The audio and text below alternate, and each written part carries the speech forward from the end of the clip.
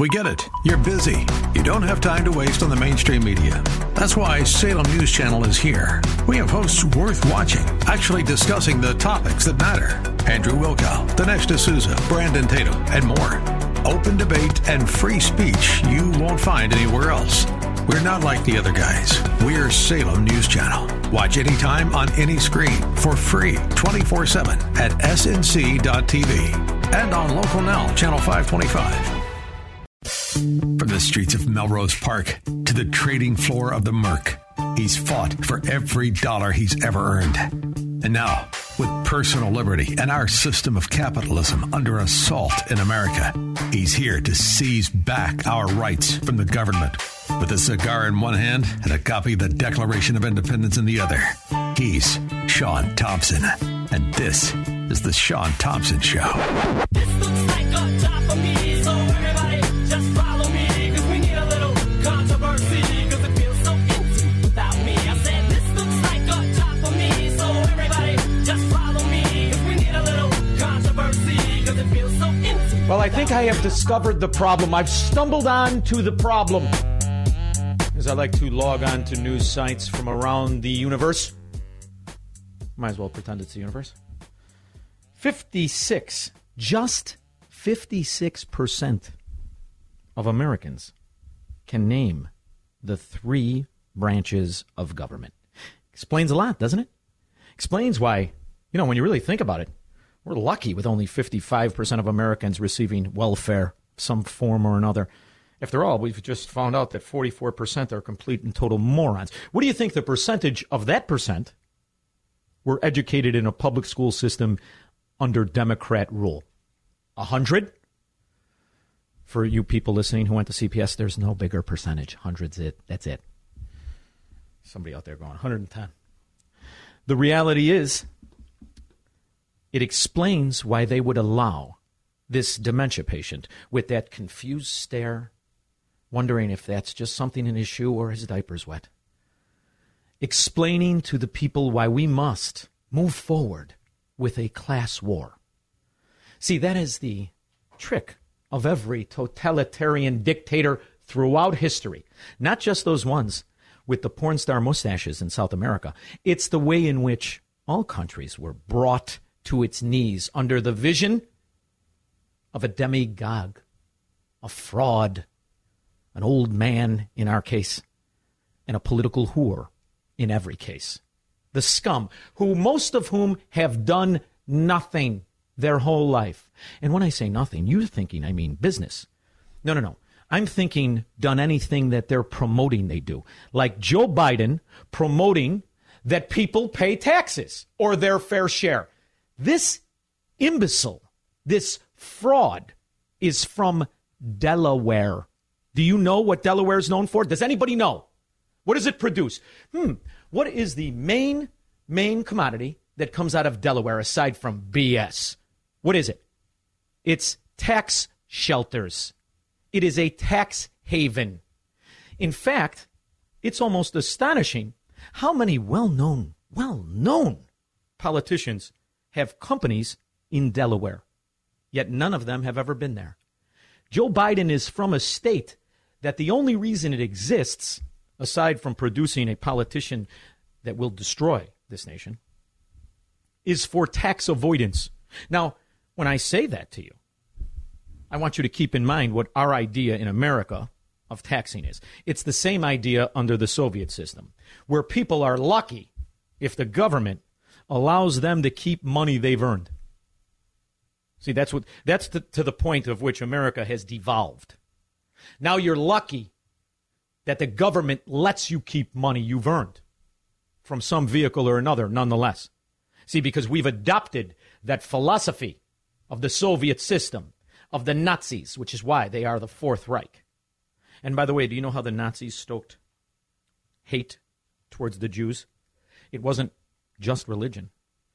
The greatest accusation by Adolf and the Third Reich was that they were individualists, that they were shop owners, shopkeepers, that they were landlords, that they were capitalists, and that they didn't pay their fair share. It was also the same thing of the Bolsheviks. as the bourgeoisie and the proletariats.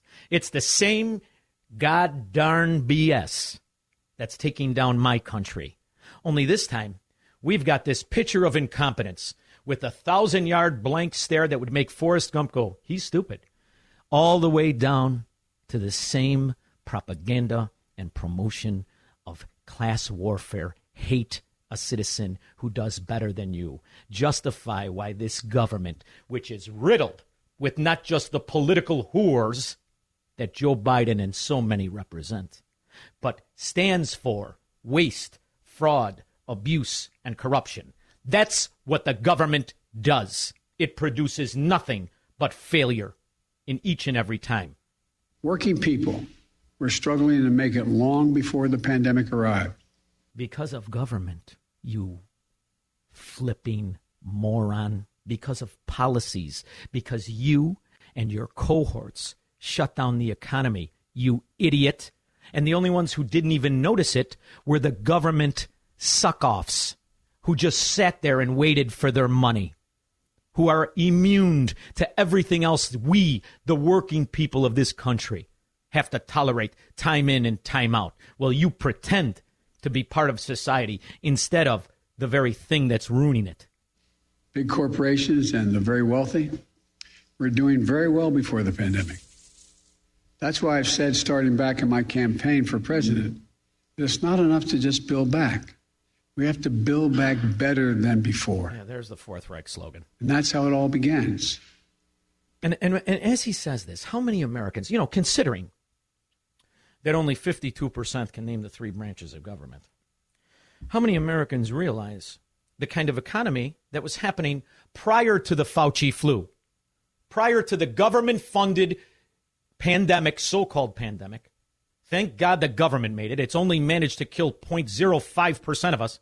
Otherwise, if this thing was privately made or made by the Germans, we'd all be in trouble. Chinese and government are the only reason we're all alive. Before they use that as a weapon, as an excuse to take us over, to put us into servitude that none of us can figure out how to get out of, that some of us are even taking more money from. How many can remember that? Not many. Big corporations and super wealthy have to start paying their fair share of taxes. How come the bums never have to pay their fair share?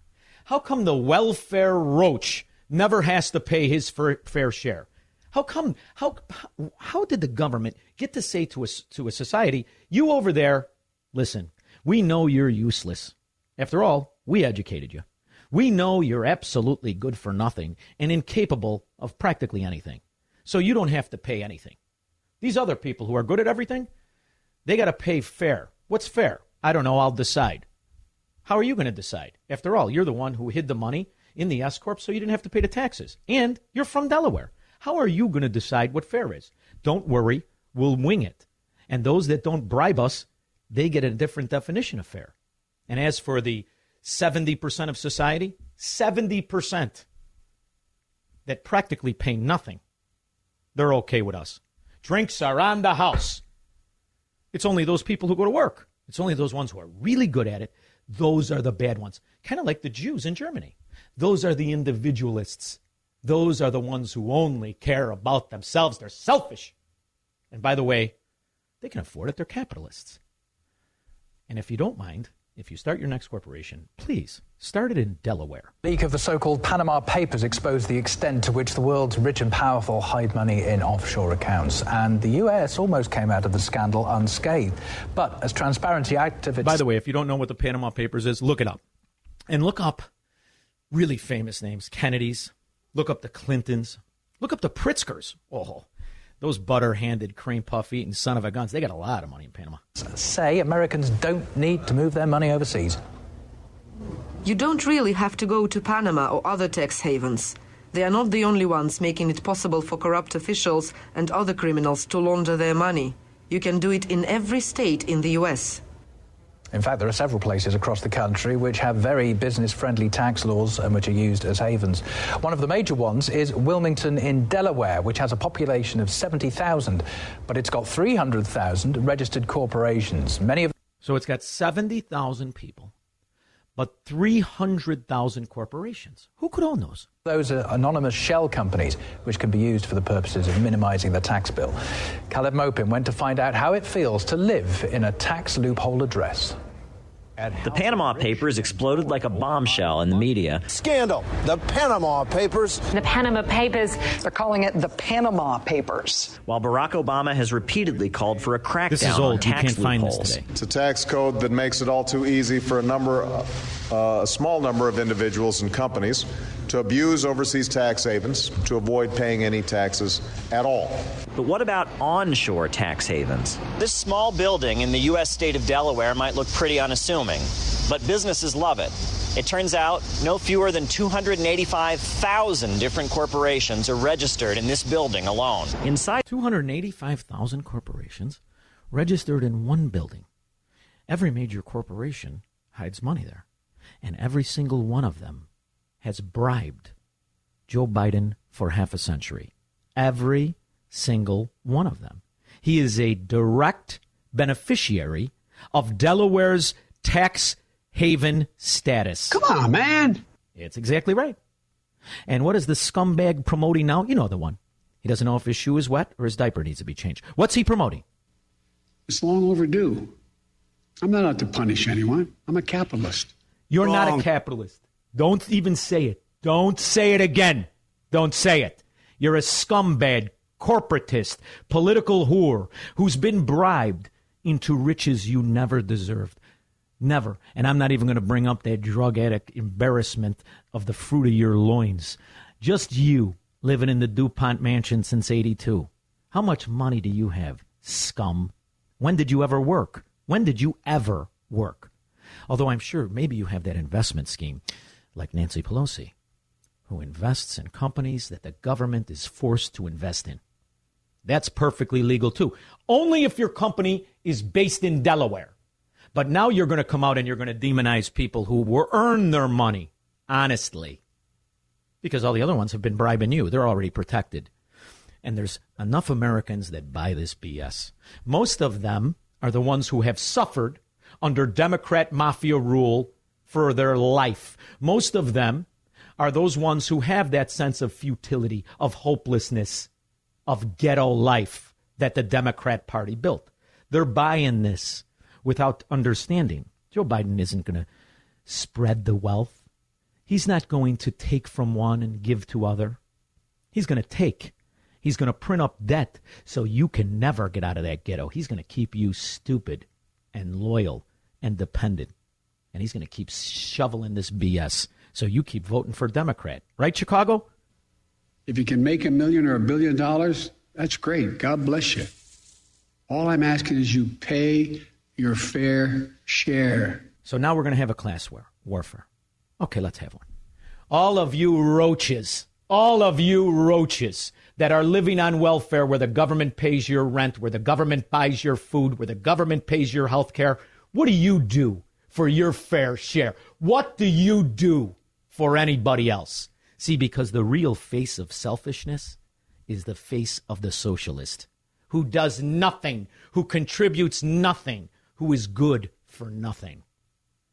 Of course, unless you want to talk about carjacking statistics. They're very good for that. You want to talk about crime, and you want to talk about the villages that are paid very, very well, very, very high, to maintain those so-called areas that I call ghettos. They're called Democrat hubs. A frustrated viewer reached out to us multiple times this summer about his disgusting neighborhood viaduct. He sent us pictures showing his sidewalk blocked by garbage on different days, and it's hardly the only walkway with this stinky problem. Now, does that municipality make less money than the municipality in Uptown or Bucktown? How does that work there? See, this is how the ghetto and the politician promising you to tax the rich and redistribute the wealth. This is what it really looks like. You don't have to go to Venezuela or Cuba, although you should. You don't have to see what it was like or imagine what it was like when Bernie Sanders was going to communist CCP. You don't have to go far back to realize the kind of turmoil that Nazi Germany created, the kind of genocide that it always leads to. You could just go to the Democrat areas that are controlled right here in this country. Kind of looks the same. It's like, what do they call that, post-apocalyptic? That's what it looks like in the government ghettos, where they're redistributing wealth. How's it working? 312-642-5600.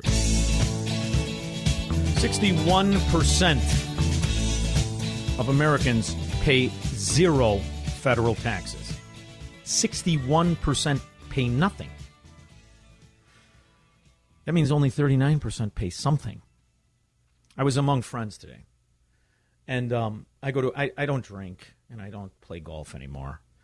I go to cigar stores. That's what I like to do when I have a break. So I go to this cigar store. It's my favorite place, and I'm lucky because they're men of all different ages. Most are older, and we started talking. We became very good friends, and it's funny. Most of them either retired or are doing very well. They are, in fact, the top earners. They represent the top earners. And we were watching this debacle, this embarrassment of an American president. Not only implement the very kind of public unrest and stoke a so-called class warfare, but demonize people who are, in fact, high earners. And a friend of mine said, we pay all the taxes. And he's had years where he's paid seven figures. And you think about it. What does he get for that? The right to continue to be an American? I mean, what do you really get for it aside from abused? Especially when you really do break down the numbers, like the science of things. So the science of things is really quite fascinating. The top 1% of income earners, those are people who consider to be earning more than $540,000 a year. They paid 40% of all taxes. All taxes. In fact, the top 10%, those are people under that number, to the figure of $150,000, they pay 71% of all the taxes. Those two groups make up 71% of all taxes. So you have 61% of Americans that are beneficiaries and do nothing, contribute nothing. And do you think you can keep the society afloat as that 1% or that top 10% keeps getting smaller and smaller and smaller? Well, the government that implements these extortion fees and penalties keeps getting bigger and bigger and bigger. And so do the demands of the entitled good-for-nothing who contributes nothing. See, to me, if this was a country based on fair, the four-letter word that is really the most dangerous word in the English language. If it was fair, it would be the same. And those people who contribute nothing would receive very little of anything. See, that's fair. You're not entitled to anything except freedom and equal treatment by the government. That's what you're entitled to. That's what's fair. And if the people were interested in restraining government, what they would do is limit what one man should ever contribute to the government. One man. I don't care what he creates, because what they want you to take your eye off, they want you to hate the man, which it's easy to hate people. It's easy to point out somebody. We all have failures and we all have qualities that are, worthy of being despised. Everybody does. We're human beings. I mean, you could watch the local news and see what the bottom half of the country really looks like when it gets dark at night. You could see the crime and the mayhem, and you could see the corruption in government that's supposed to be the fairest in the land. After all, the Democrats are the fairest. Just listen to them. They know what fair is. Lori Lightfoot knows what fair is. All of them know.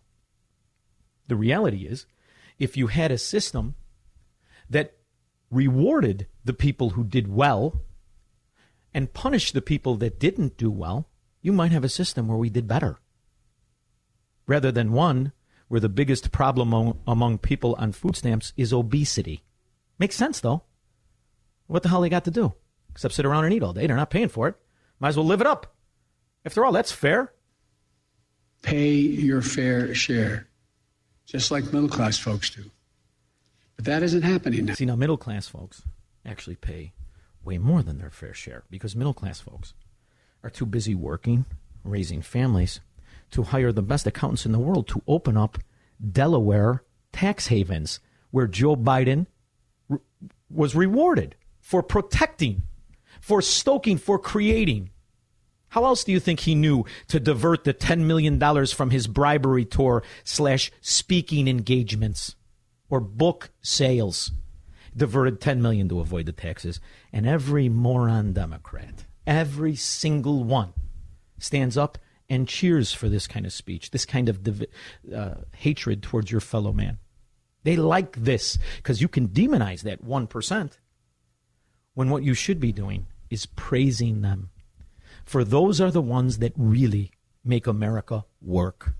It's through their capital investments that private individuals have a chance at having a better life. Otherwise, you'd have the utopia of all statists.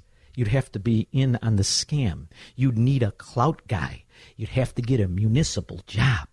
And you could sit on your fat ass, not all of them, and wait for your pension to kick in, while never really delivering the services you're supposed to, especially if those neighborhoods aren't the ones that keep you flowing. What an insider Lauren Victory shows us how the city responds to these filthy complaints. Viewers have grumbled to us about nasty pigeon poo, concerning cracks, and peeling paint. You've all seen it. Driving around the city of Chicago. Does it look like the utopia of fairness, the utopia of equality that they keep shoving down your throat? 312-642-5600. I'll be back.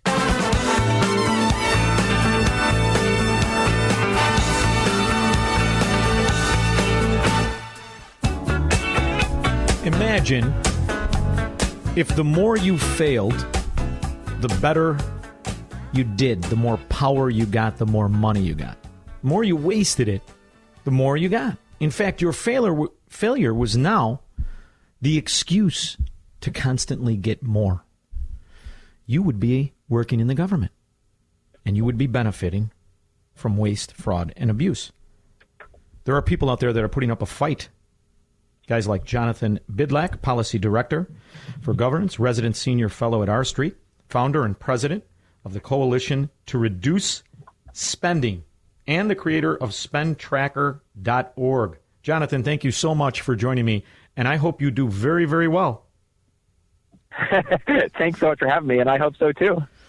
I mean, the reality is we are in this reality where it feels like we cannot push back the Leviathan, that it has been rewarded for bad policies, for bad spending, for terrible decisions, and the American people have been put in a box, a straitjacket, where we're just going to sink into this quicksand. How can we stop it? It is funny. It really does seem that way sometimes. You know, that when something goes well, the argument is, well, we need to give them more money. But when something doesn't go well, the argument is, well, it just didn't go well because they didn't have enough money. So the solution always seems to be, you know, let's go and let's give them more. And I think that, you know, part of the problem as I see it is that so many people who are voting for spending in Washington are doing so without any real sense of accountability.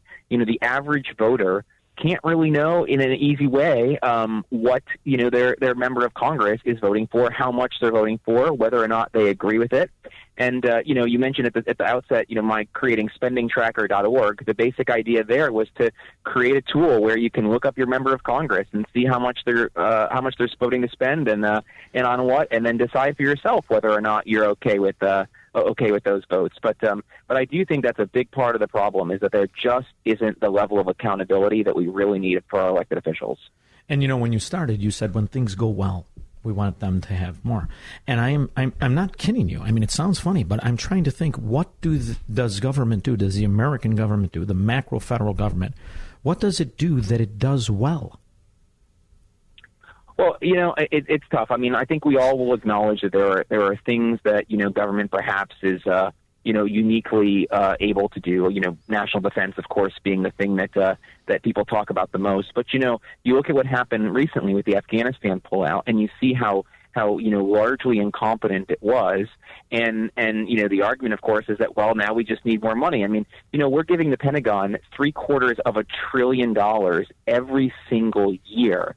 And we still can't go and ensure that we have an orderly pullout and make sure that American citizens are safe. And so, you know, to your point, I think that's the problem. And you know, I'll even go one step further and say that, you know, when you operate under a budget, when you actually have some sense of restraint, that's when you tend to go and operate more efficiently. But we have segments of government that basically have no restraint, and as a result, they don't need to go and treat our tax dollars with respect. Well, it only cost us $85 billion to get the Taliban out of the 7th century. At least they don't look like they're in an Alibaba and the 50 Thieves movie. So there is an upside, Jonathan. I mean, let's not be totally negative. But when you look at bureaucracies that are incentivized to extort the worker, when you look at OSHA, when you look at the EPA, when you look at the IRS, which in essence is allowed to keep 50% of the fines they levy on businesses. On top of that, we're giving them a 3% annual kicker in perpetuity. Compound interest and the devil that it is has made these bureaucracies thousands and thousands and thousands of foot soldiers strong. Every president in my lifetime has been elected saying he's going to go through a red line, item line veto and get out the waste. Nobody does it. What's our alternative? You're right. What can we do? Yeah, you're absolutely right. I mean, the true cost of government oftentimes much bigger than the sticker price that you see. I mean, people talk about, this program costs this much or that program is going to cost that much, but you forget about the cost of compliance or the burden that's placed on the private sector, or just, the fact that the IRS has to, collect these tax dollars or whatever it may be. So the actual opportunity cost of a government program is really much larger than it's often thought about. And I think many of us recognize that, this is why trying to encourage private sector solutions to solve problems rather than just immediately turning to the public sector is so critical. I think that Americans have to start to reassess what they view and how they view the proper size and scope of government, and that if all we do is just demand that whenever there's a problem, government needs to step in, that's not really encouraging creative thinking. And that's not to say that there aren't cases where it may be appropriate for a government role, but I don't think that our default should always be to just turn to government, and that to me is a really big part of the problem. A couple of months ago, I was in traffic, smoking a cigar, like I like to do. And I watched at least $750,000 brand new truck. Now, it's Illinois. Illinois has been bankrupt since before you were born. Illinois is a sewer. Brand new truck, $750,000, towing 2 little Caterpillar, brand new, lawn cutting for a corner that the state owned. I saw 4 guys in there. 4 guys, 4 health cares, 4 pensions, $1.5 million, $2 million worth of equipment. Get out, there wasn't one of them under 300 pounds. That's a sidebar. And I was thinking to myself how much better it would be for society if just they hired private landscapers. How much better it would be for the citizens of Illinois who wouldn't have to bear the burden of all of that cost. And in fact, you then would separate the money. See, there's this misconception in Keynesianism that I think most people don't get. Once the pool of private sector money is tainted with government debt, it is never the same. Can we still unweave this Keynesian soiree of fraud to where the private sector, if we privatize things like that, cutting the lawn, doing the paint, cleaning the streets, could you maybe get back to some sense of a private economy, or are we just on this path of Venezuela? Well, I'm an eternal optimist, and I do think that, what you're pointing to, looking for opportunities where private sector individuals can go and address problems is part of the solution. There are some people in Washington that advocate for what they call the Yellow Pages test, and the basic idea is that if you can find someone in the Yellow Pages who can do this for you, then government shouldn't be doing it. And I think that that's actually a pretty good rule of thumb. I think that we again have this situation where we turn to government rather than thinking about, hey, there are other people out there that can do this, more efficiently. And I think there are a lot of people who look at government and they say that it's evil. And that may be the case in certain cases. But I think there's also just, again, it's a lot of self-interestedness and a lot of not really having the price signals that exist in the private sector. And so as a result, all of these things end up costing a heck of a lot more. And you might say, Jonathan, well, why does it matter? Why should we always be focused on being efficient? And the reason is that we only have so many resources. So if we're wasting stuff over here, it means we can't spend it on something that might be utterly worthwhile over there. And that's I think a big part of the problem, again, is that people don't understand these kinds of trade-offs when it comes to public sector spending.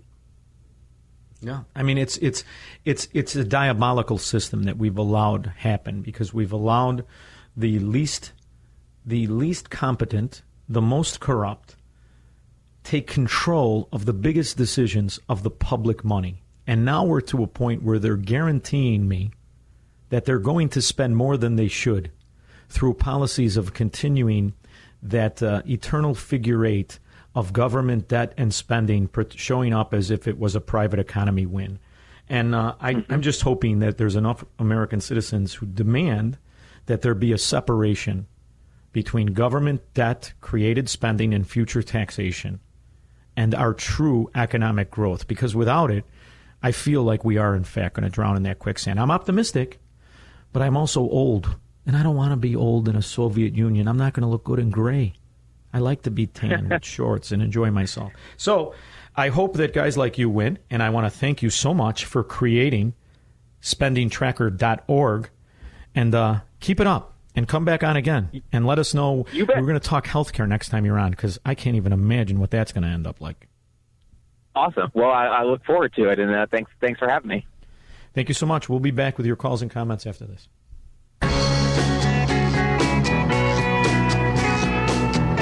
There's another reason that I loathe government-controlled economies. The oligarchs, the ones that have bastardized our system, profit. Powell orders ethics review after Fed presidents disclose multi-million-dollar investments. See, their Fed chair, there's all these little presidents all around the country. They know how the money's going to be spent. They're all enriching themselves to the tunes of millions, front-running through investing in companies of which they're handing millions and tens of millions and hundreds of millions. This is corporatism. This is how oligarchs not only get rich, but stay rich while keeping you down. And then they implement taxation, which guarantees you can never get ahead. That's why the number 2 plank in the Communist Manifesto is a progressive tax. Verlan on the South Side. Sean, you know your problem is you make too much sense.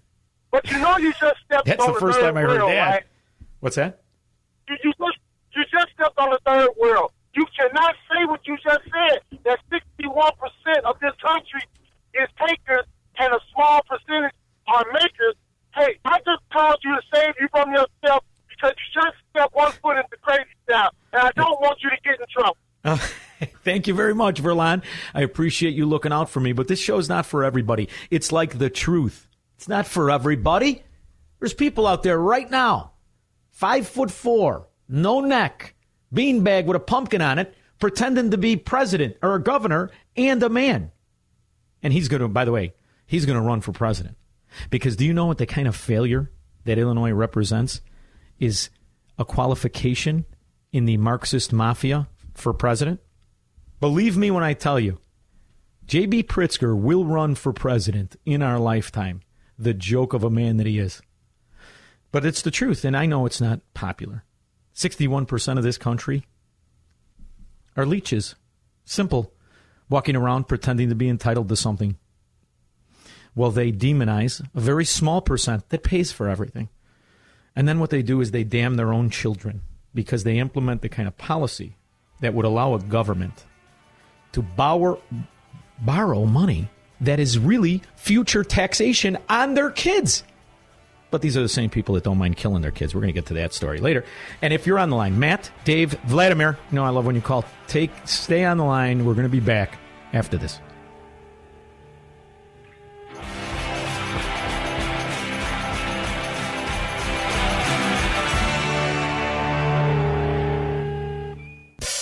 From the streets of Melrose Park to the trading floor of the Merc, he's fought for every dollar he's ever earned.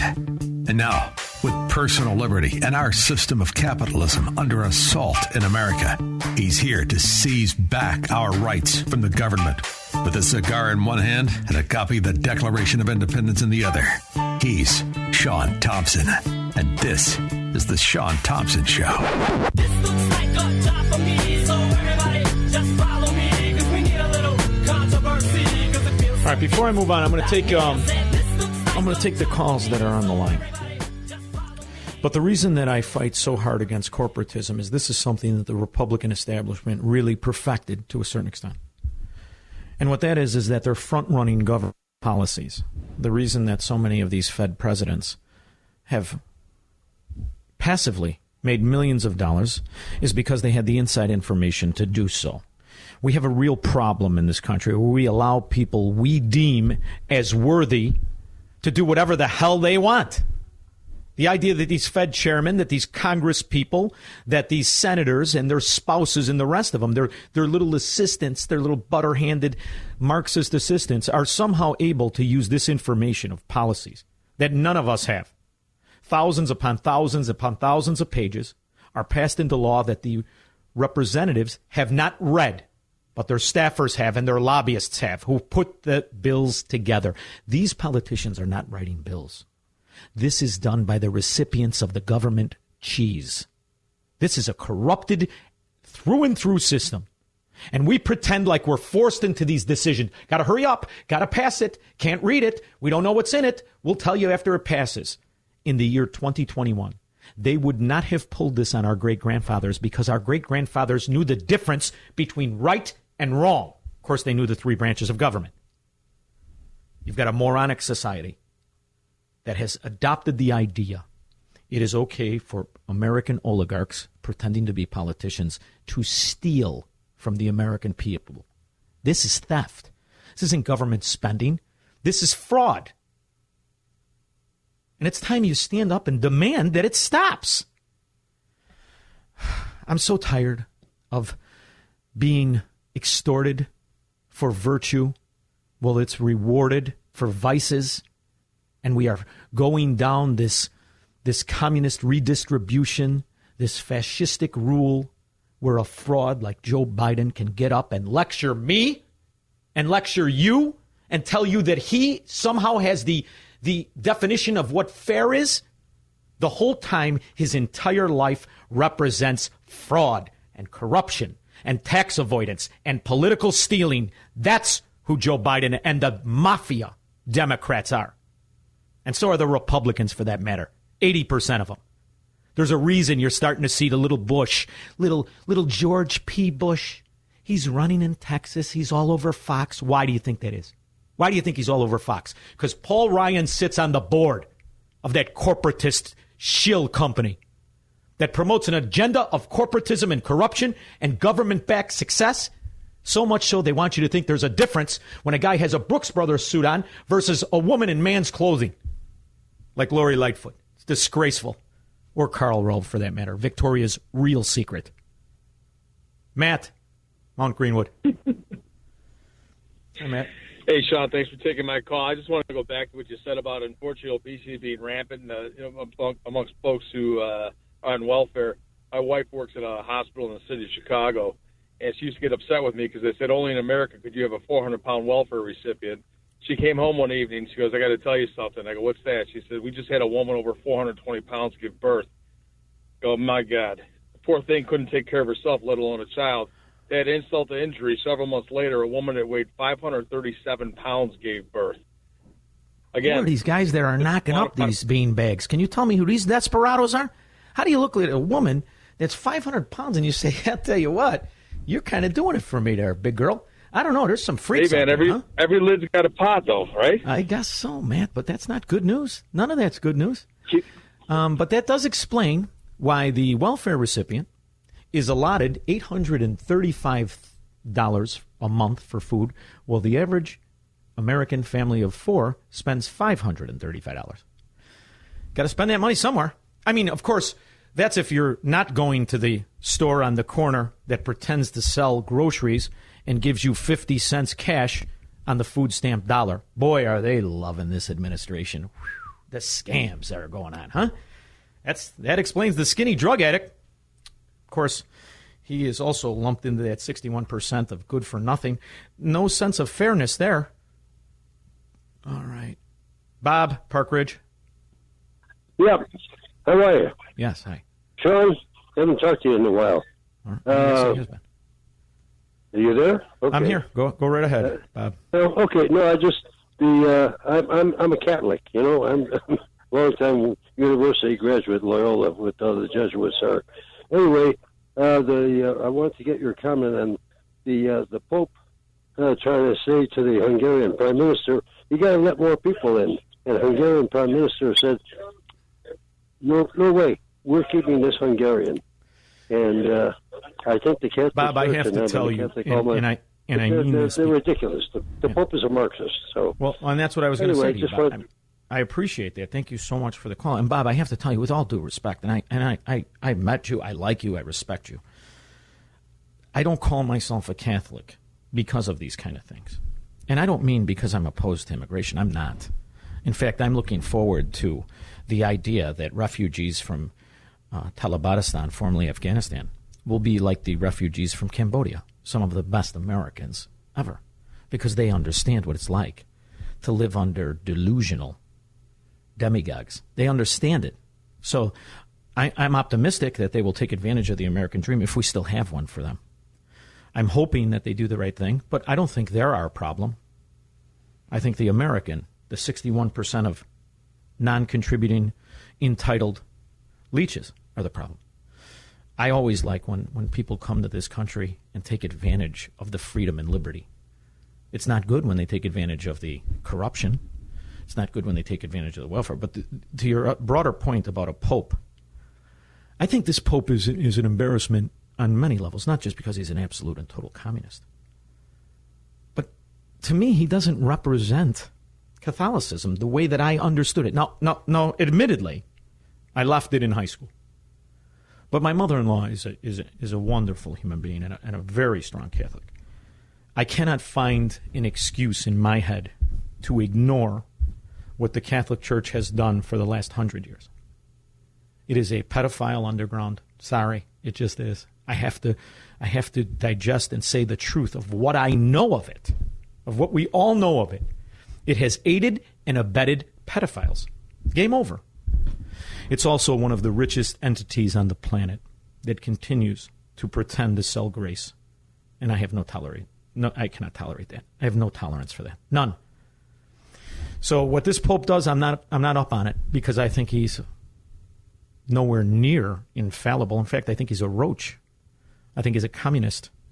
And until he's gone, I'm not going to pay a damn bit of attention to that organization that should be incorporated in Delaware, where Joe Biden would have liked to give them tax-free status. That's just me, not always popular, but always truthful. Harry, New Mexico. Yeah, hi, Sean. How you doing? Wonderful. How are you? All right. My comment is that none of this is ever going to change because unless we impose term limits, these people are just going to keep going after this like it's a full-time job, which was never intended to be. But Harry, we can't impose that. They have to pass the law, right? So you're at this position where you're asking to pick. The Constitution of the states, though. Yeah, you're right. We could do that, and we could get 2/3, and the Constitutional Convention is what or Convention of the States is what you're referring to. Right. Do you know why they imposed a 2-term limit on the presidency? Well, it was imposed by George Washington. They didn't impose it. He did. No, it wasn't. No. A 2-term presidency didn't come about until after FDR. Because he created. Oh, right. Well, it was established as tradition, then he abused it. Yes, you're right. It was tradition. The father of American socialism put us in a depression within a depression by his economic ignorance. Absolutely. It's why the depression lasted in America far longer than anywhere else, and I couldn't agree more with you. With the Smoot-Hawley tariff and all that stuff that went on with that. But here's the thing, Harry, that I want to change. I like this idea, but I also realize the unlikely, the fact that it's not going to happen. But here's what I do think can happen, because this is where we ironically agree with many of the walking zombie communists. And I agree with them. Sometimes they're right. It is to crush lobbying and political prostitution. It is to destroy and stop rewarding the political whores we pretend are senators and congressmen. That's how Joe Biden got in this position. He was one of the most successful at prostituting the powers of government. So I want to board up K Street and free up Main Street. That's why the greatest cancer in this country, you could argue about politics and politicians, but by far, the greatest cancer in this country is lobbying and lobbyists. They have destroyed capitalism. They have destroyed Americanism, and they must be driven into the ocean. That's what I think. Thank you very much, Harry.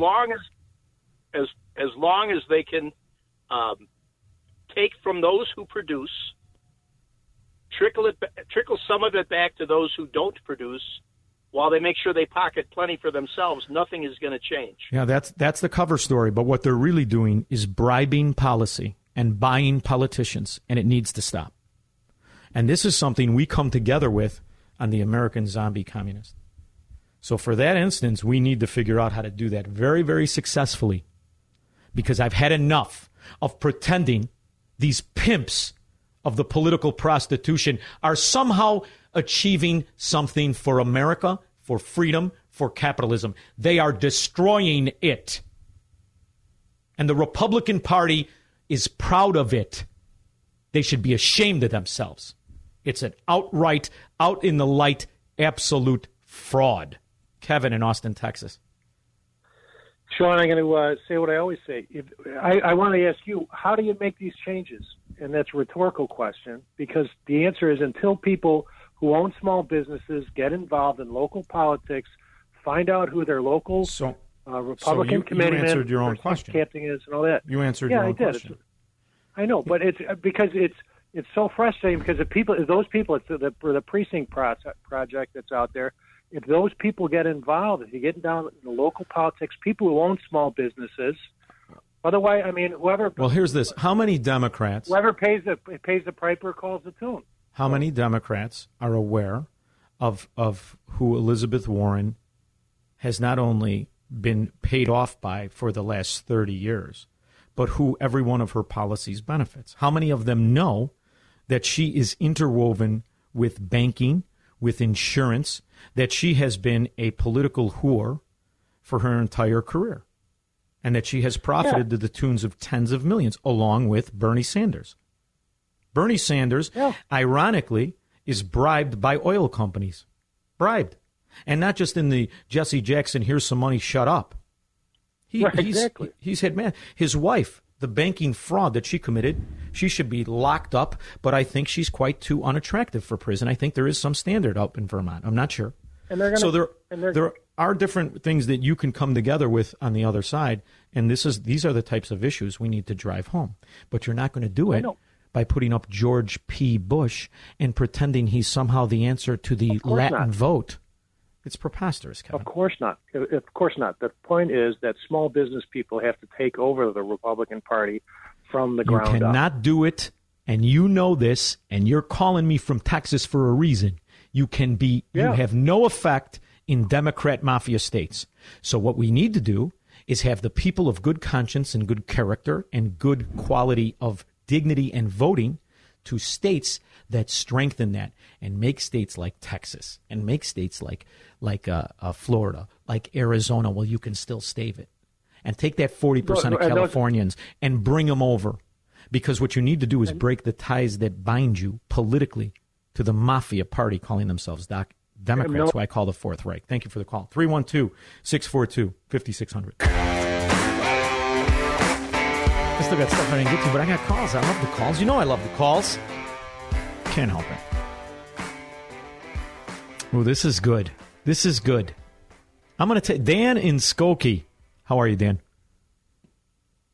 I'm good, Sean. How are you? Very good. I'm looking forward to your comment. Sean, we're talking about lobbyists and how they're the problem. Lobbyists aren't the problem. The problem is that we send 40% of our income to Washington, and it attracts lobbyists to Washington like sharks are attracted to blood. We have to get rid of a system where we send all of our money to Washington. Until and unless we do that, we're doomed. Dan, you know why I wanted to take your call so bad? Do you know how many people, I have to tell you, like now I have a job with the station. I've spent the vast majority of my life as the owner of the company. I never had a check, right? So I never cashed a check that didn't have my name on it 3 times. I was always very proud of that. This is the first time. But when you get a paycheck, most people don't understand the taxes that are taken out, there was a temporary fix to World War II. That's not supposed to happen. And I think if more people, Dan, had to pay taxes the way that I always paid taxes, which was to sit down with your accountant, go over what money you made, and then have him sit across from you and justify why I had to give 50% of my money to the government. Until you do that, people don't pay attention because they get used to the abuses that is tradition. It's now tradition to have the government take your money and misappropriate it. It's now a tradition to think that you are entitled to Social Security without thinking what it really is, and about the rich people that benefit and the poor people that suffer under it. So I think that government has, you could say accidentally, I think it's strategically, numbed people down to feel lucky that the government allows them to keep 50% of their money. I think you've successfully succeeded in conquering the American ideology in the mind of Americans. And there's few people that think of it like that. I think you have a very good point, by the way. But you're going to have to get them to think about money as theirs first and the government second. Then you're going to have to get them to understand a progressive tax isn't there to create fairness. It's there to create penalty, extortion, and incentivize you into behavior. So you got the American citizen has to be smarter.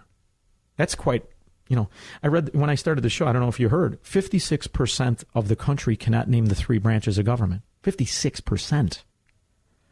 It's not good, brother. Funny. But Dan, thank you, and thank you for listening. I love when a guy from Skokie calls me, and I love it, and he's right, and he's smart, and he gets it. I'm so used to them being like the Wilmette Mercedes Marxists and the developers that are bribing Lori Lightfoot to build the ghettos. Well, they profit, and the people who live in them suffer. I love it. Very good. Thank you. Craig in Mount Greenwood.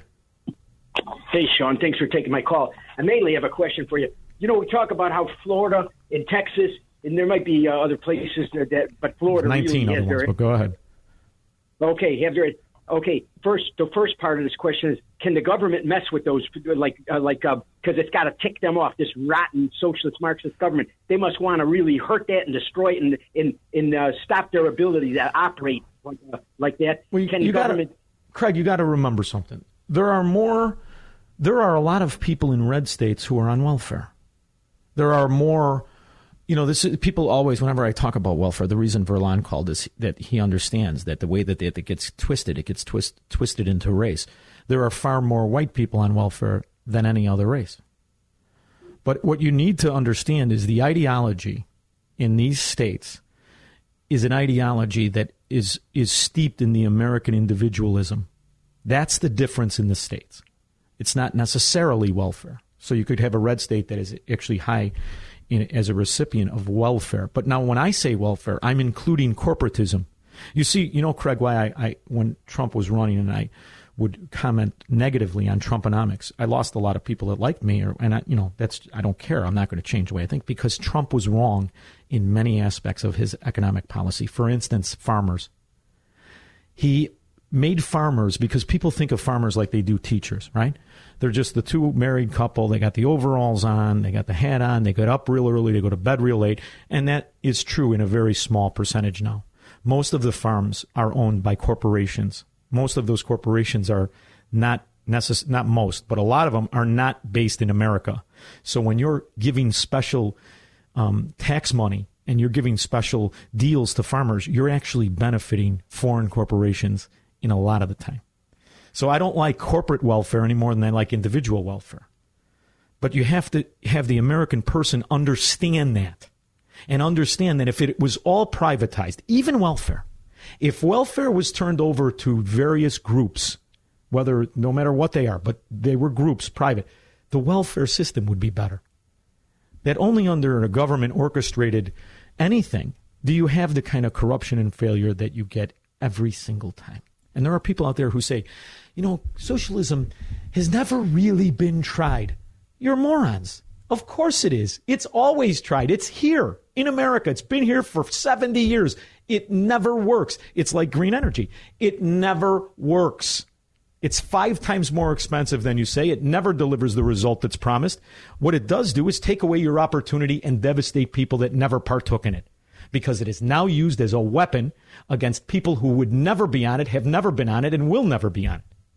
It is used to strengthen the frauds that have corrupted, bastardized, and profit from the failure. We call them government. And you keep electing the same morons that keep doing the same thing to us. So until the ideology changes, it's going to be the same result. But here's something. Both us and the far left agree. Lobbying must be reined in. Companies have got to stop writing bills that politicians vote on. It has to go back to how dare you pass a law you didn't read. Everything they did like that is unconstitutional. It's not a law. It needs to be ripped out. 312-642-5600. All right, so I just got this hot off the AM 560 press. Tonight, you can help preserve freedoms by joining AM 560's John Anthony, love him, Mark Vargas, like him, alongside Rod Blagojevich. I don't know, Rod. Till you write a tell-all book, I got my eye on you, kid. Gary Rabine, you're too damn good for this state. Nick Richmond, don't know him. And medical experts for learning. Libations, that's drinking. Prof must have wrote this. And Liberty, presented by Freedom Initiative Now. The networking kicks off at 5:30 at the Meridian in Rolling Meadows. For tickets starting at $15 and all the details, visit freedominitiative.net. That's freedominitiative.net. And I mean, I want to like Rod Blagojevich, but I don't. Because you sat there the whole time, operating under that BS your father-in-law created, passing all that socialist BS, telling me how great it was for me, lying about the condition economically of Illinois. And then when you got put on ice for shaking down hospitals, you said, "Oh, it's policy as usual. Will be better than the Democrat mafia way of life." So I'm not buying the whole mea culpa, but that's just me. Hard to please. Can't help it. Don in Bloomingdale. Hey, Sean, the only salvation we have as far as Washington goes. Nice. Go ahead. What? I want you to be nice because I know what you're going to say. Yeah. The only salvation we have as far as Washington goes is these guys aren't going to live forever. Eventually they're going to die. But then you got guys like Denny Hassard, who has millions of dollars to pay to a kid that he molested to keep his mouth shut. But nobody's asking the question is, where's the guy from Central Illinois get millions of dollars to pay hush money? Pick me. I know how he did it. He front-ran government land buys. That's how he did it, like Abraham Lincoln. He knew where the money was going to go to buy land for various projects. He swept in there with somebody he just practiced parking with in the Forest Preserve, nothing nefarious, and he bought the land and upsold it at 3 times the percent to the government while he negotiated for him. That's how he made the money. And he was able to pay off the kid he molested. He's a good guy. Remember, 8 years ago when he was on trial? He had the cane. They were helping him in the wheelchair. He's never going to make it. Yeah. He's laughing all the time right now. In some island he's nicknamed Boys Town. Thank you very much. I appreciate it, Don. Despicable. Jack, Edison Park. Hey, Sean. We moved on from why I originally called. I was going to tell you that my whole family just quit the Catholic Church because our son goes to a Jesuit university and they made him get the jab that would give him a religious exemption. But I wanted to tell you one story about the taxes coming with the Democrats. And I don't know if anybody knows this, but Ronald Reagan made $100,000 per movie in his heyday, and he would only make 2 because he would make $200,000. I'm well aware of this. Tax rate. The effective tax rate was 90% for every dollar over $200,000. So when they say they're not going to raise taxes on anybody under $400,000, you're already paying 33%. But every dollar you make over that, we're going to be back to the 70% tax rate. Jack, he tells that story in a book he wrote, one of my favorite books. And when my kids were little, I would drive everywhere. And, we'd go on vacation, we'd drive. And I would buy them on tape. This is how long ago it was, cassette tape. And I bought that book on tape to just re-listen to it after I'd read it years before.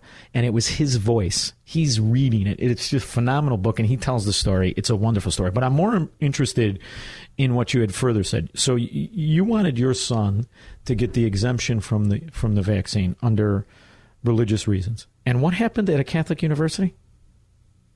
So it's Creighton University in Omaha. It's a Jesuit university, and he asked for a religious exemption, and they said, you either get the jab by August 7th or you're going to be disenrolled.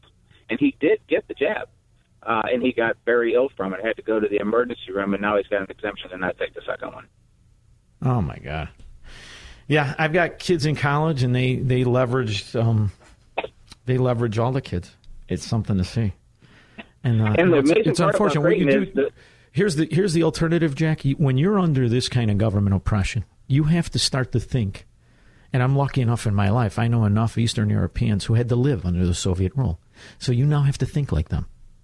And you have to understand this is the America you're living in now, where not only will the class warfare be what's used as an excuse to extort good people and intimidate and rob them, but you're going to have to operate under the guise of a watchful government that's always prying, always looking. You're going to have to start to think like them if you're going to survive.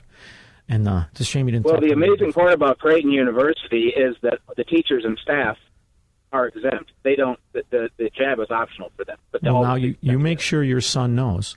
Under a Soviet system, under a Marxist system, under a communist system, there are two sets of rules. One's for the slaves and one's for the masters. Let him understand that. This is a good opportunity to teach him the difference. And I hope he has no long-term repercussions. Thank you, Jack, for the call. I appreciate it. And, it's funny. I don't know if I said it yesterday. I might have. I've got a headache, so you'll forgive me. Watching the vaccine, the commercials for the vaccine for the shingles. Watch at what it tells you could happen after you take that vaccine. And then explain to me why the government and the pro-vaccine people want you to think there are none. There are none. Don't worry. None. It's fine. It's good. We know it didn't work. We know it doesn't work, and that's why we got to have everybody forced into it, because it doesn't work. If it worked, you wouldn't care who was unvaccinated. And you wouldn't be selling me this booster stuff if it worked. But whatever. We know it doesn't work. All right. Paul in Westville. Misty's so mad. I had her cut so many clips. We got to use them. Paul, how are you? Hey, Mega Maduro to you there, buddy. Born and raised Catholic. I can say this without wondering if I'm saying this true. Heard a guy named John Burke on his YouTube video today compared Catholicism to Islam. He said Islam isn't good. He said, but at least they hold true to their principles, where Catholicism has wavered throughout the century. And I thought there's two ways to think about that, right? If I follow this guy's logic, it would be based on the assumption that all of the so-called rules, the ones that were made by priests who profited from the rules, well, they pretended to represent grace and the path to heaven, that they don't. Well, they lied. Well, they made meat. Can't eat meat on Friday because they wanted it, right? They outlawed marriage because they didn't want to deal with inheritance, so they were able to keep everything from the priest thing. So, Paul, I understand the what's the proper word for it? Not justification, equivocation game, maybe. If only we didn't give up our rules. But the Catholic system that we know of has been an underground railroad for pedophiles for 100 years. How do we not know it's 1,000? How do we not know? No, I totally agree with you. That's why I walked away from the faith, because I've looked into it and I was disillusioned and I was sad. So, hey, I think it's a shame, Paul, because the older I get, and I mean this, the older I get, the more I can't stand any of it. The more I recognize it for the swindle that it really is. I had a guy who apparently said he liked the show, whatever. He was mad at me because I made fun of the Magic Underpants Mitt Romney. And when you know about that religion in particular, it makes Scientology look like Socrates. But they don't like to be made fun of. So, in the email, we're going back and forth with an email. He's emailing me. And at the end he says, I hope you get raped by 17 devils. I said, well, what else do I expect from a guy who not only thinks he's going to be Jesus in his own planet if he wears burlap underpants, but the religion says, go ahead, marry more than one woman. Now, any religion that was really selling heaven wouldn't be selling you more than one wife. Thank you very much, Paul, for the call. I appreciate it. Bill, Tinley Park. Hey, thanks for taking the call. The gentleman who had his son enrolled in the Jesuit college who wouldn't honor a religious exemption, why didn't he just sue him? Why are people selling out for the jab? See, Bill, I think like you. I think like you now. Slippery slope. They got to stop. Put it back. I think like you now, right? Like, let's get the lawyers. In fact, I think it was Monday. I said it's time we start suing and all this. But think about it, Bill, from the standpoint of just, I don't know what your background is or what you do, but from just like a regular guy who works every day, who wants to have a nice life. Do you even want to deal with the lawyers? You know, the have lawyers. Any other options? I agree, but I'm optimistic in the law. I always love the law, but I also realize you empower them. That's the problem. No, listen, Bill. I agree with you. I'm not arguing with you, but I'm just saying for a minute. Think about a regular guy who knows when he hires a lawyer, if he's lucky if he has to pay him $600 an hour, and then think about how many lawyers out there actually understand that law is my shield, not their weapon. And so, ladies and gentlemen of the jury, I rest my case. Mr. Hutt, do you know you're not wearing any pants? What? I move for a bad court thingy. You mean a mistrial? Yeah. That's why you're the judge and I'm the law-talking guy. The lawyer. Right. See, I don't want to deal with him either. 312-642-5600. This is when my old producer with the stains on his shirt, Macbeth, would say, can you even see the rails from where you are? It's all right, though. I got a headache. It's Thursday, and I want the people to talk. This is a show for the people. See, we're not the communists aren't the only one that can do that people stuff. I got two Daves on the board. Dave in Downers Grove. Hey, Sean. Hey, listen, I got to make this good. I found out yesterday my neighbor Russ listened. Anyways, I just want to say I'm proud not to be a leech. That's something the leech can't say, because once you take the government cheese, the government takes any pride you might have had at the time. I agree with you, Dave, 100%. I hope you do. Anyways, what I wanted to say, what I started out wanted to talk about, we're making it too complicated for these people. They're simple-minded. We just need to explain to them everything they say is just the opposite. Yeah. No one going to Planned Parenthood is planning on being a parent. No. No one in underserved communities aren't served. Yeah. They're served free food, Dave, free housing. That's why you're right, Dave, 100%. That's why in my old neighborhood there was a place called the Pool Hall, and they didn't play pool. Dave in Wheaton, we got about 20 seconds, kid. Okay. Carol Shakeshaft did a study, 2004, asked Dan Proft.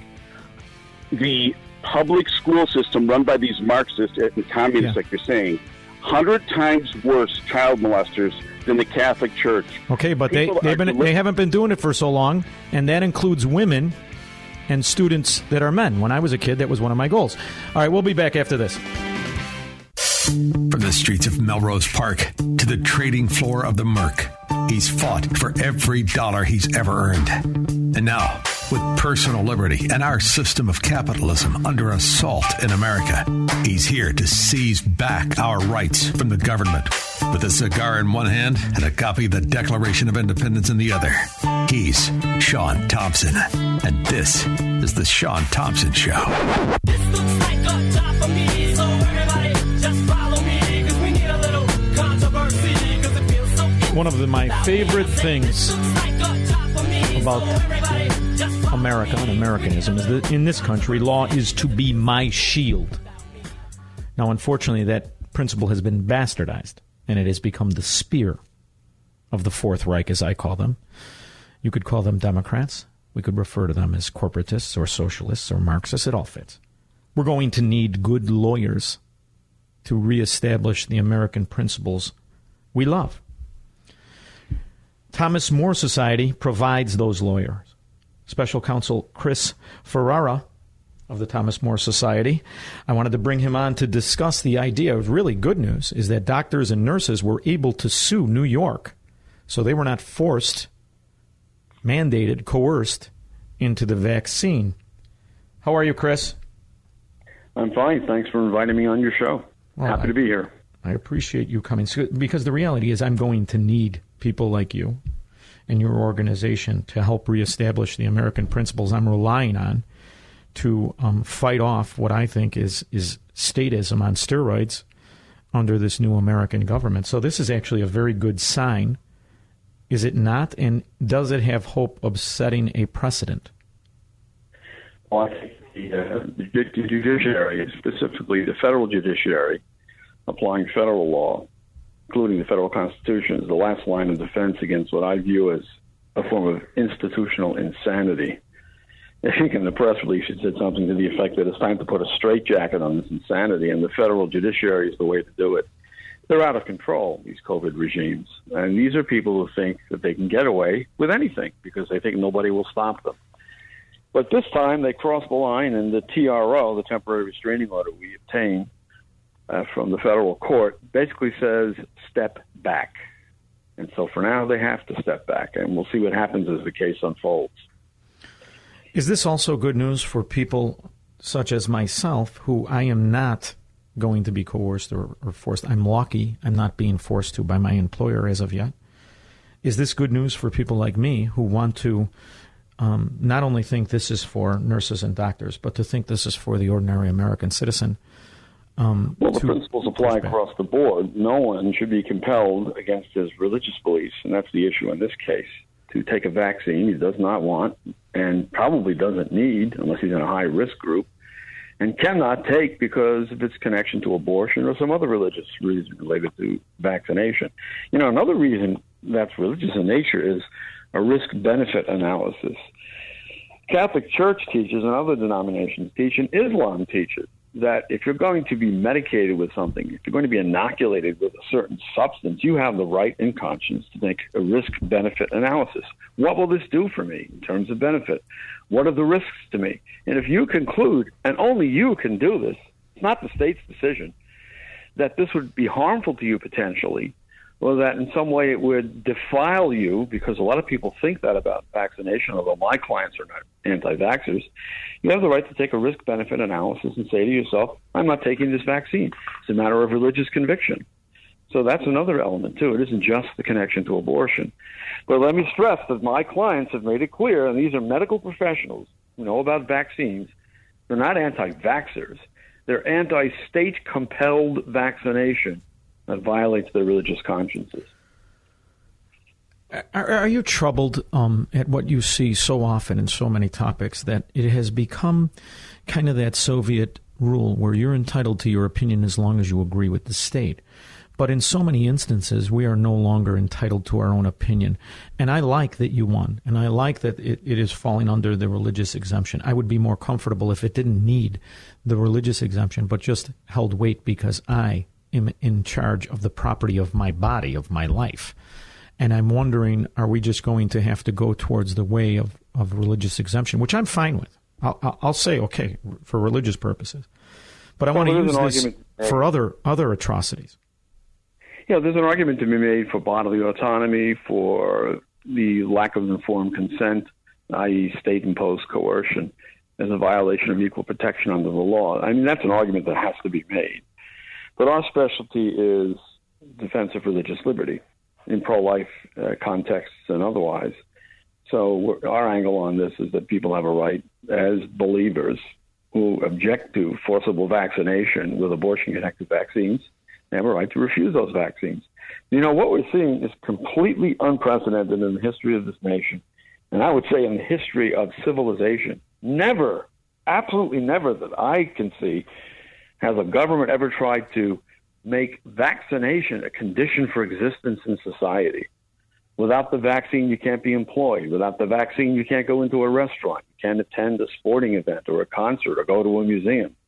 Unless you get this novel vaccine that did not exist until the beginning of this year, whose efficacy is waning, by the way, everyone is admitting this now, and whose side effects are very serious in many cases, it's absolutely staggering to me that this is happening, and with such rapidity. We've never seen anything like this before. I feel the same way about the situation. However, I am noticing, are you getting the kind of press coverage that you thought you would get from this victory? Or this I think it's extensive. CNN mentioned it, and other so-called legacy media or mainstream outlets have mentioned it. So I think the press coverage has been considerable. I'm not sure how much press coverage I expected, but this is significant. It shows that with the assistance of the federal judiciary, you can stop this fanaticism concerning this vaccine. It makes no scientific sense to be forcing people, especially in low-risk groups, to be vaccinated against their will, only to tell them that they have to be protected from the unvaccinated.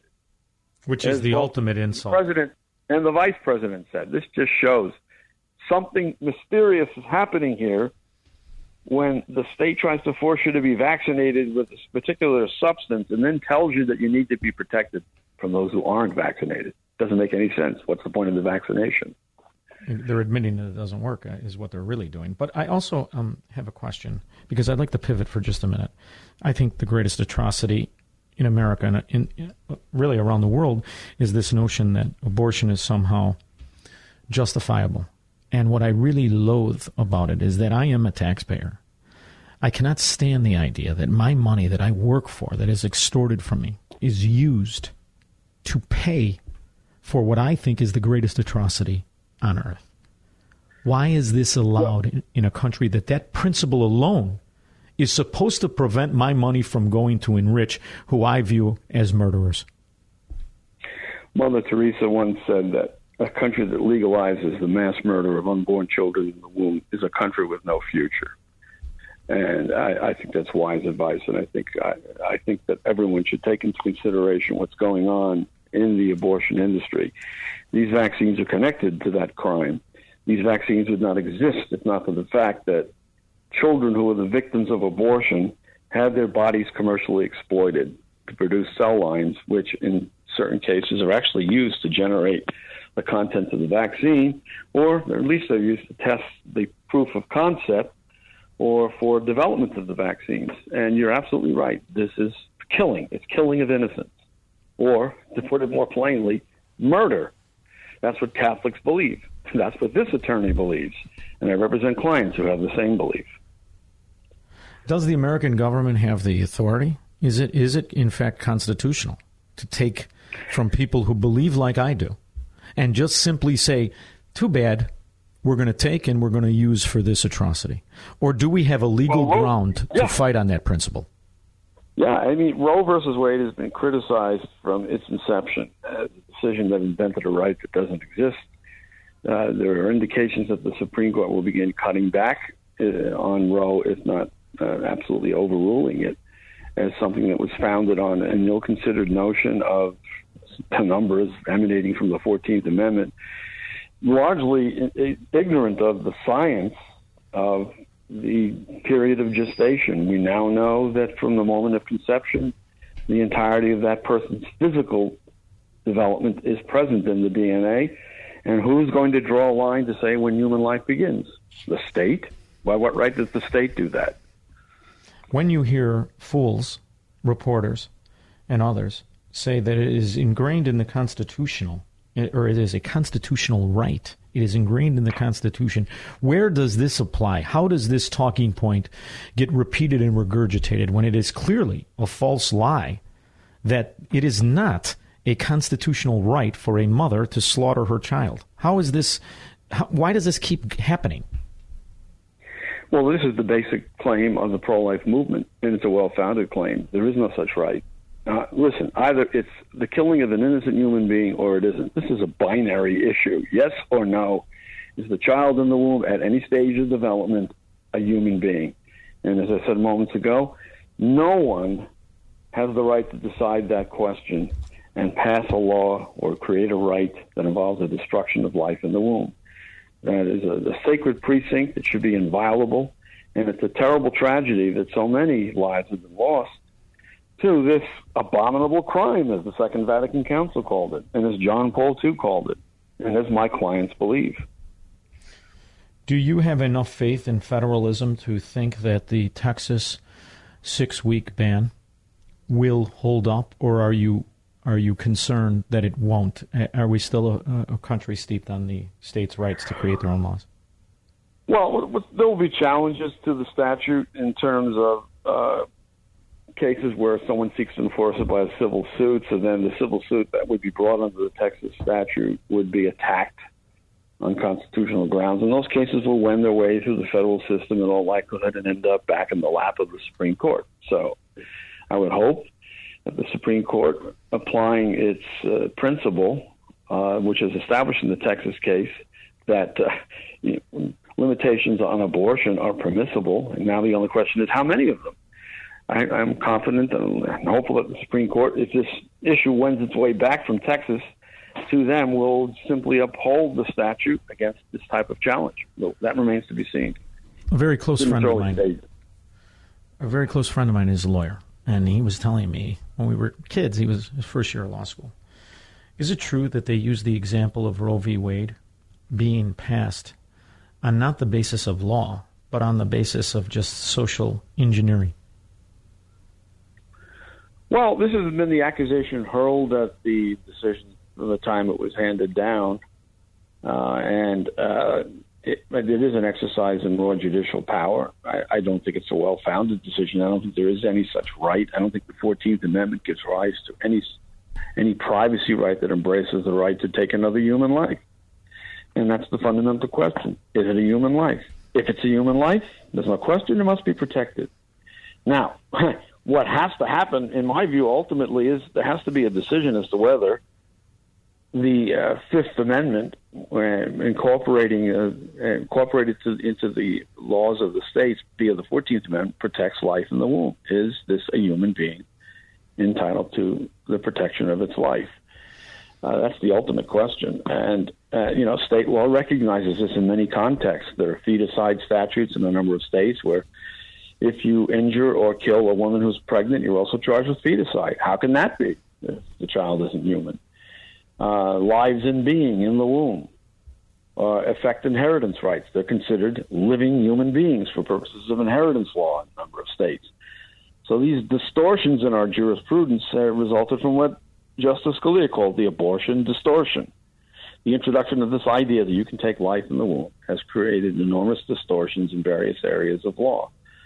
It has to be remedied, and I think the only way to remedy it is ultimately to get rid of the Roe versus Wade decision by overruling it. It's just a bad decision, and it's not even based on good science. The science totally refutes the concept that there's a magical point during pregnancy when someone becomes a human fully protectable from sudden death at the hands of an abortionist.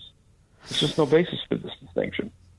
Chris Ferrara, the Thomas More Society, you just made my short list when I get elected president. So go ahead, get your favorite suit tailored, and I want to thank you so much for joining me. Thank you for having me on your show. We'll be back with your calls and comments after this. If you notice, when I discuss this topic, I don't use religion. It's an easy case when you use religion. Of course, if you have any sense of God. Of course it's ridiculous. I try to beat the Marxists and the socialists on their own ground. They don't think like that. And I don't think you have to come to the conclusion that to slaughter the most innocent form of life is an atrocity. Now, this is misconstrued to where constantly we're hearing this rape and that this incest. Now, that's a case for some pregnancies, there's no doubt. What's the percentage? Give me the percentage. And the reason that they don't do it is because it's infinitesimal. It's infinitesimal. And then there's always the other side of the coin. Does anybody know if their mother was raped? I mean, do you really know? How would you know? Does that mean you're not entitled to your life? Does that mean your life and you should not exist? They're two separate things. You can conflate them, but they're two separate things. But when I like to talk about this, we could have a lawyer like that. And by the way, wasn't that wonderful? So refreshing. So just absolute in grasp of exactly what the rules and exactly what the intent is of the law. It's wonderful to hear that. So often we hear lawyers intellectually twist themselves into the righteousness to implement force. When this is not force, unless, of course, you consider giving somebody the life that you created, forcing them. But if you do, you're probably somebody who grew up in the Bronx, and when they want to condescend to people, they pretend they're from the South. You're probably somebody who started out as a comedian, and somewhere along your career you lost your eyebrows and no one can find them. Last week, Supreme Court allowed Texas law to go into effect that bans abortions after 6 weeks and deputizes private citizens to snitch on anyone who helps a woman get an abortion that she may need. 7 other states are preparing to follow suit with similar laws. So apparently the Republicans found a way to do this. But I have a question. May I pose it to y'all? Yes. Here's the part where Whoopi Goldberg starts speaking like she grew up in Louisiana. She's from the Bronx, where apparently her initiation into the gang of Marxism was they shaved their eyebrows off. This law as if women are laying around trying to get pregnant. No, that's not how it works. When you say that you can't get an abortion whether you've been raped or you have had incest, anything, that's a punishment. No, those are crimes. And the people who perpetrate those crimes should be killed. What do you think of that? What do you think of that? Killed. Let's kill them. If you have incest with your daughter or your niece or whatever, we kill you. After all, the recidivism rate for pedophilia, as Denny Hassert knows, is 100%. Yeah. They are punishing all these young women who may not be laying around trying to get next to some man who has been molested or raped. It makes no sense. This is, to me, very hard Christian thing. Because for me, if you believe in me as a Christian parent, then I will know what's best for my child. Really? Is that what we believe in you as a Christian parent? That's why it's important has been raped not to or has hide been behind molested. Christianity. Allow me to take care of my child and my family. Y'all don't want to put masks on, but you want me, right? You know, and it's brilliant. Isn't she brilliant? You all, I still don't know how somebody from Brooklyn even gets to say that without getting slapped in the ear. You all don't want to put masks on. So somehow see, I almost said Misty, I'm sorry about that. What she doesn't understand, Whoopi, is that you don't live for other people, but that doesn't mean you can fight for laws that protect other people. We're fighting for a law that protects the other person being the baby, not the unfortunate mother that is convinced herself by listening to philosophical geniuses such as yourself that she somehow should kill the baby and that'll be the answer to all of her problems, rather than that baby maybe, in fact, being the answer to all her problems. See, it's the short-sightedness of a Marxist without eyebrows that we're fighting against, such as yourself. Mike, Elgin. Yes. Hi, Sean. How are you? Listen, there's a Christian attorney out of Texas that did extensive research on Roe versus Wade. Mm-hmm. And the original law that Texas had passed made it a criminal offense for a doctor to perform an abortion. Well, the Roe turned around and asked the wrong question and got the wrong answer with the court case, because this Christian attorney, his name is Harmon Taylor, and you could probably find him online, and actually he'd be a great guest for you. But he said that what it was the law did not include the woman, because the woman is partaking in the abortion. So that way, to penalize the doctor and not the woman there's no equal protection there. Yeah. So they struck the law down in Texas in Roe versus Wade, and says this is unconstitutional law. But it's been misconstrued to make it think that the Supreme Court said it's okay to perform an abortion, when actually, in the actual case, the Supreme Court was the first court that ever actually heard abortion and actually set the standard for the third trimester. It was the third trimester, that's it. Yeah. Where it'd be illegal. Mike, we talked about this briefly yesterday. What do you think? Do you think they kept statistics of how many women had abortions in the third trimester, which by their own law was illegal? Right. We'll never know. Really don't. What we do know is 63 million babies have been murdered. That's what we do know. Right. So it's a true evil, and I understand. But the Supreme Court did put it back to the states, and he says it's a state decision. Yeah. So we'll hear it here. We'll make our decision, and then they turn around and says, "But it's really a state decision." But you and I don't need fat justices in robes to tell us it's legal or immoral or wrong. It just is. I don't care how you philosophically tie yourself in a knot. Their job. Yeah, it's just the greatest atrocity on the planet. Thank you, Mike, for listening. 312-642-5600. We'll be back. If I was in town tonight, I think I'd go to this function that AM 560 is hosting, a little soiree, if you will, to help preserve freedoms. John Anthony's going to be there. Mark Vargas, Rod Blagojevich. Love to ask him about that landfill. And Gary Rabine. I tried to talk Gary Rabine out of running for governor. I'm going to absolutely confess. He's just too good of a guy. That's what I think. They're gonna waste his money. There's too many morons. I mean, after all, that state elected Pritzker, who's been abusing the Democrat, the people that vote Democrat for generations. I mean, what a scam family that is. Nick Richmond and medical experts. Hold on, now we got a little thing here. Medical experts from around the area. They are going to be networking, discussing. This is presented by Freedom Initiative Now. It kicks off at 5:30 at the Meridian in Rolling Meadows. Tickets are starting at $15. All the details you can visit freedominitiative.net. That's freedominitiative.net to go meet them and tell Gary Rabine to buy real estate in Florida and get some of his money back. That's just me. All right, now on the phone lines. Ray in Arlington Heights. I did not know this, Ray. How are you, Ray? Hey, Sean. Hey, listen, about 20 years ago, I read an article by Mona Charen where she critiqued Whoopi Goldberg's quote-unquote new book. What was the name of it? I Wrote More Than I Ever Read? I don't know. All right. I don't know. I can't think that the idiot would have a lot of books out there. Okay. But she stated that she had like 6 abortions. So no. She's not named Whoopi because of her comedy. Oh, I see what you did there. That was very good, Ray. Very, very good. No. I think there's a lot of subliminal messages here, and Ray, can you imagine what it's like? And I mean this seriously. Now, listen, I don't know what kind of dad I am. I don't know. I mean, there are times I wanted to, my daughters, please. You know what it's like raising 2 girls who are pretty. It's a curse.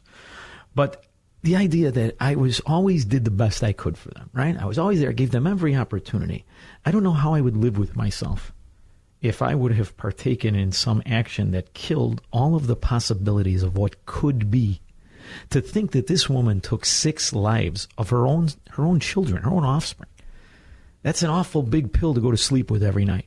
Which it does explain a lot of her hatred, a lot of her views, a lot of her totalitarian philosophies. It really does explain. I mean, after all, she thought herself righteous enough to slaughter her babies. So, yeah, that's not good. Ray, thanks. I hope you're wrong on the number. I say this all the time. The greatest argument against abortion is Barack Obama. And I mean that. I disagree with Barack Obama on, 99.9% of things philosophically. But nonetheless, he is the prime example of why no woman should have an abortion. His mother was 17. This is in the middle of the race war in the world, in America specifically. 17 white. His father, a 33-year-old married scumbag, knocks up this 17-year-old college student. She goes back home to Hawaii and has the baby. And thank God she did it. I mean this. This baby grows up to become president of the United States of America. And Whoopi Goldberg killed 6 of them. I mean, what could have been? How do you do that? How do you not identify that for the greatest evil in the world? How do you intellectually twist yourself? Well, in this clip that, by the way, a relative sent me, I don't watch The View. I think you must lose IQ points, constantly, the whole hour or whatever it is. There's another person. I'm not being mean. I don't know her name, but apparently she's an attorney, and she's supposedly religious. And this is what I want you to hear what she had to say. Let me say this, because Whoopi's right. I mean, I am personally against abortion. I think it's a sin. I think that it is morally wrong. It's against my faith. Yes. But I agree with you, Whoopi, in the sense that I see this incredible hypocrisy coming from the Christian right, amongst especially people like myself who say that abortion is wrong and say it's about the sanctity of life, yet they're so supportive of gun ownership. They're so Listen to what she's doing. One has nothing to do with the other. Let me say something. I have daughters. If they got pregnant, I understand they might not be perfect timing. But how you help them is not by killing my grandchild. I help them by being there for the grandchild. You help them by making them understand that their life doesn't stop when they have a baby. It just begins when you have a baby. if you look at it the right way. Our job isn't to force people into having babies. That's not what I would do.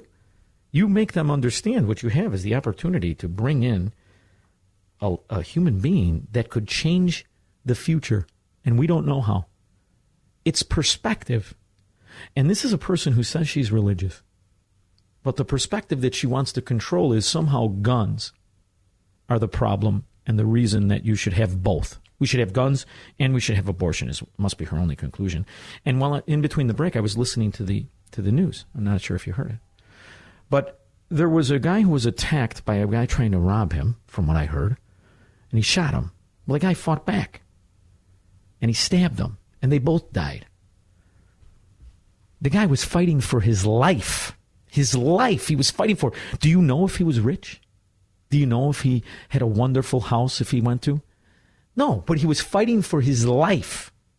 The reason you need guns is because sometimes you have to fight for your life against people who want to hurt you. That's why you need a gun. The reason you don't have an abortion is because your child may change the world. He may be president. She may invent the cure for cancer. Or maybe she has a baby that does it, and so on and so on and so on. Your job as a human being, as a parent, is to instill that perspective into your child, to never feel hopeless, to always understand it's what could be that you focus on.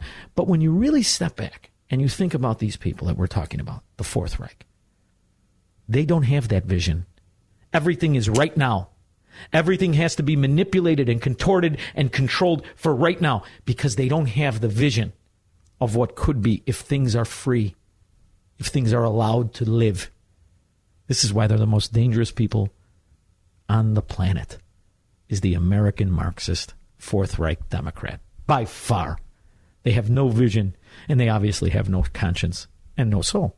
312-642-5600. I'll be back.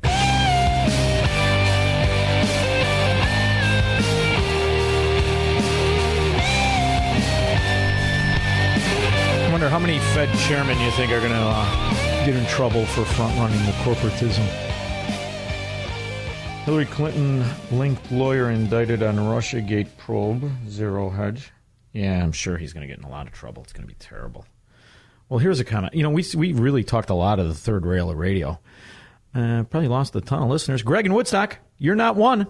Happy you stuck around. Yeah, hi, Sean. I'm not in Woodstock anymore. I'm in Lake Geneva. I got out of Illinois.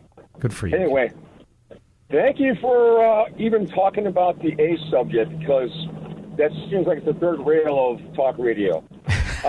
Yes, it is. I told the dinner, nobody wants to really talk about that because it's too whatever. It's too. It's interesting. It's too what? It's too polarizing. Well, call me silly. I really don't mind if the people who are willing to kill their child change the channel. I'm good with it.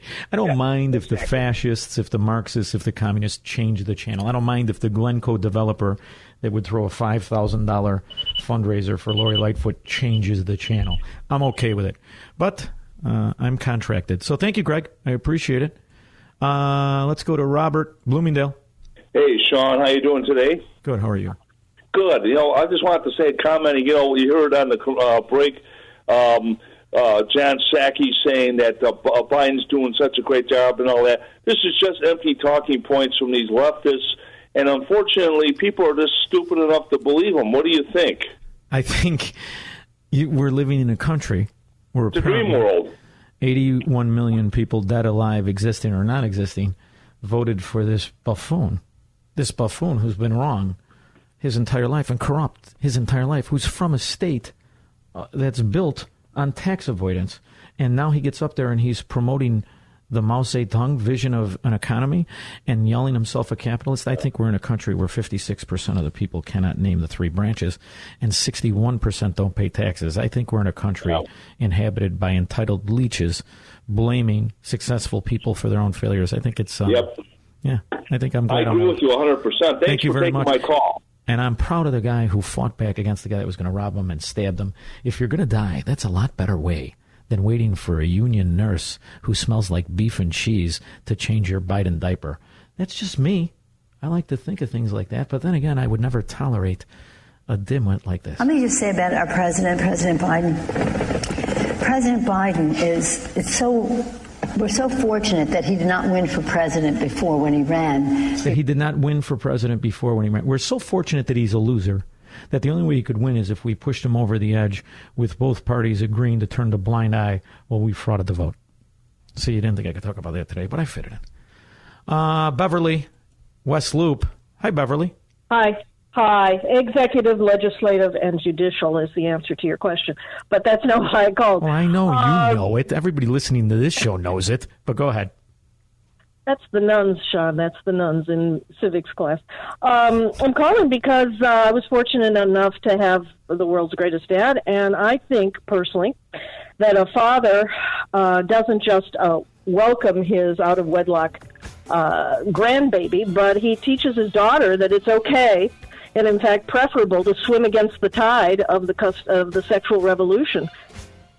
Yeah, I think it's right. I think ideally, but, kids will be kids, and that's why you can never condone the actions of an immature mind that would resort to murdering a baby rather than make them feel good about it. I'll be back in 21 hours.